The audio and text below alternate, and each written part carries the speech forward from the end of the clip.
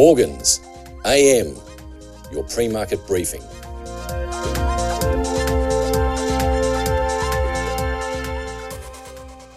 US equity markets retreated on Friday, recent rebound faltering as interest rate hike fears resurfaced ahead of the Jackson Hole Economic Symposium that kicks off on Thursday night.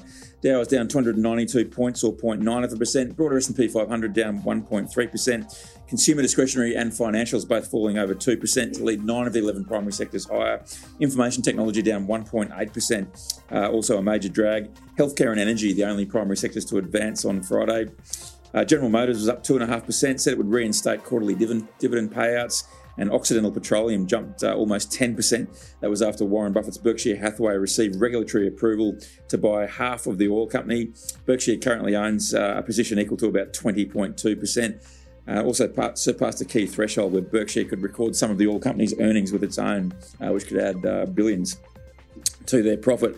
Nasdaq down just over 2% on Friday. Small cap Russell 2000 index losing 2.2%. Friday's session also saw the monthly expiration of more than $2 trillion worth of stock and index options, so potentially creating some volatility. For the week, the Dow was down 0.2%, S&P with a 1.2% weekly decline. The Nasdaq was down 2.6%. Both the S&P and Nasdaq snapping 4-session winning streaks. All three major benchmarks saw their biggest weekly drop since the week ending the 1st of July. The US corporate earnings front on Friday, Deere & Co up 0.5%. Company reporting fiscal third quarter earnings per share that fell short of consensus expectations owing to higher costs and production inefficiencies. However, revenue climbed a stronger than expected 22.3%. Separately, Foot Locker jumped 20%. Much of that was to do with the appointment of former Ulta Beauty head Mary Dillon as the company's chief executive officer. The company also reported a smaller than expected drop in comparable sales in the second quarter and adjusted EPS that were ahead of estimates.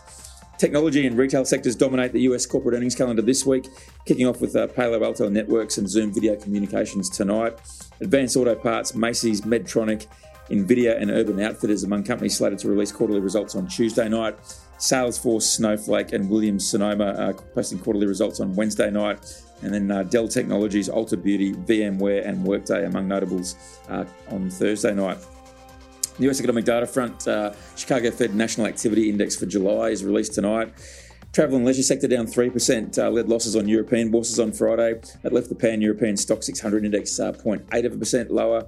Germany's DAX down 1.1%. France's CAC with a 0.9% decline. Just Eat Takeaway was the leading Stock 600 performer, surging 26% after the online takeaway platform agreed to sell its 25.75% stake in Brazil's iFood JV to Prosus for up to 1.8 billion euros in cash.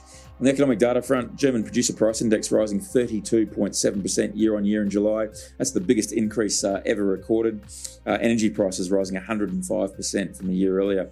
London's FTSE 100 edged 0.1% higher to be up 0.7% for the week, aided by a weaker pound sterling and a solid session for the energy heavyweights and pharmaceutical majors. Outside the FTSE 100, Cineworld Group tumbled over 58%. That was following a Wall Street Journal report that the theatre chain had engaged a team of lawyers and consultants to advise on the bankruptcy process. On the UK economic data front, retail sales rising 0.3% in July, boosted by online shopping, which was up 4.8%. That figure was better than expectations for a 0.2% decline.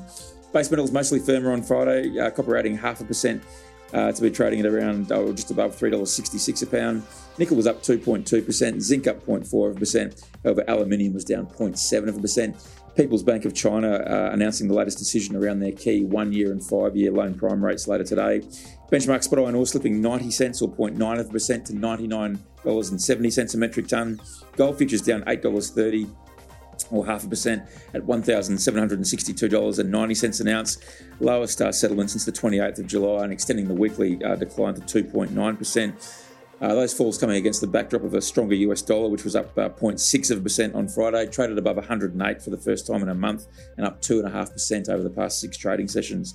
Oil prices logging modest gains, but settled with weekly declines. WTI up 27 cents or 0.3% to 90.77 on Friday, but down 1.4% for the week.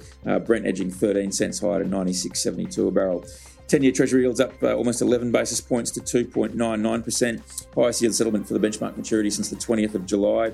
10-year yield gained 13.9 basis points last week and is up almost 35 basis points over the past 3 weeks. The 2-year note yield added 3.2 basis points to 3.267%.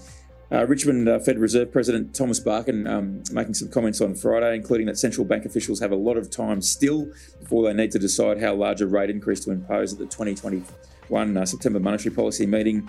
He noted the unusually long 8-week gap between meetings, noting that the Fed still has another bite at data, including jobs, inflation and other reports. He also noted that the path of getting inflation under control does not require a steep decline in economic activity. Looking at the week ahead, Jackson Hole Economic Symposium kicks off on Thursday, as I said, and the Fed Chair Jerome Powell presenting at that symposium on Friday. Also on Friday night, personal income and spending figures for July, including the Fed's preferred measure of inflation, the core PCE, out on Friday. Aussie dollar buying 69.9 US cents. Flash readings of the S&P Manufacturing and Services PMI for August headlines today's Australian calendar. This is general advice only, and we have not considered your needs or objectives.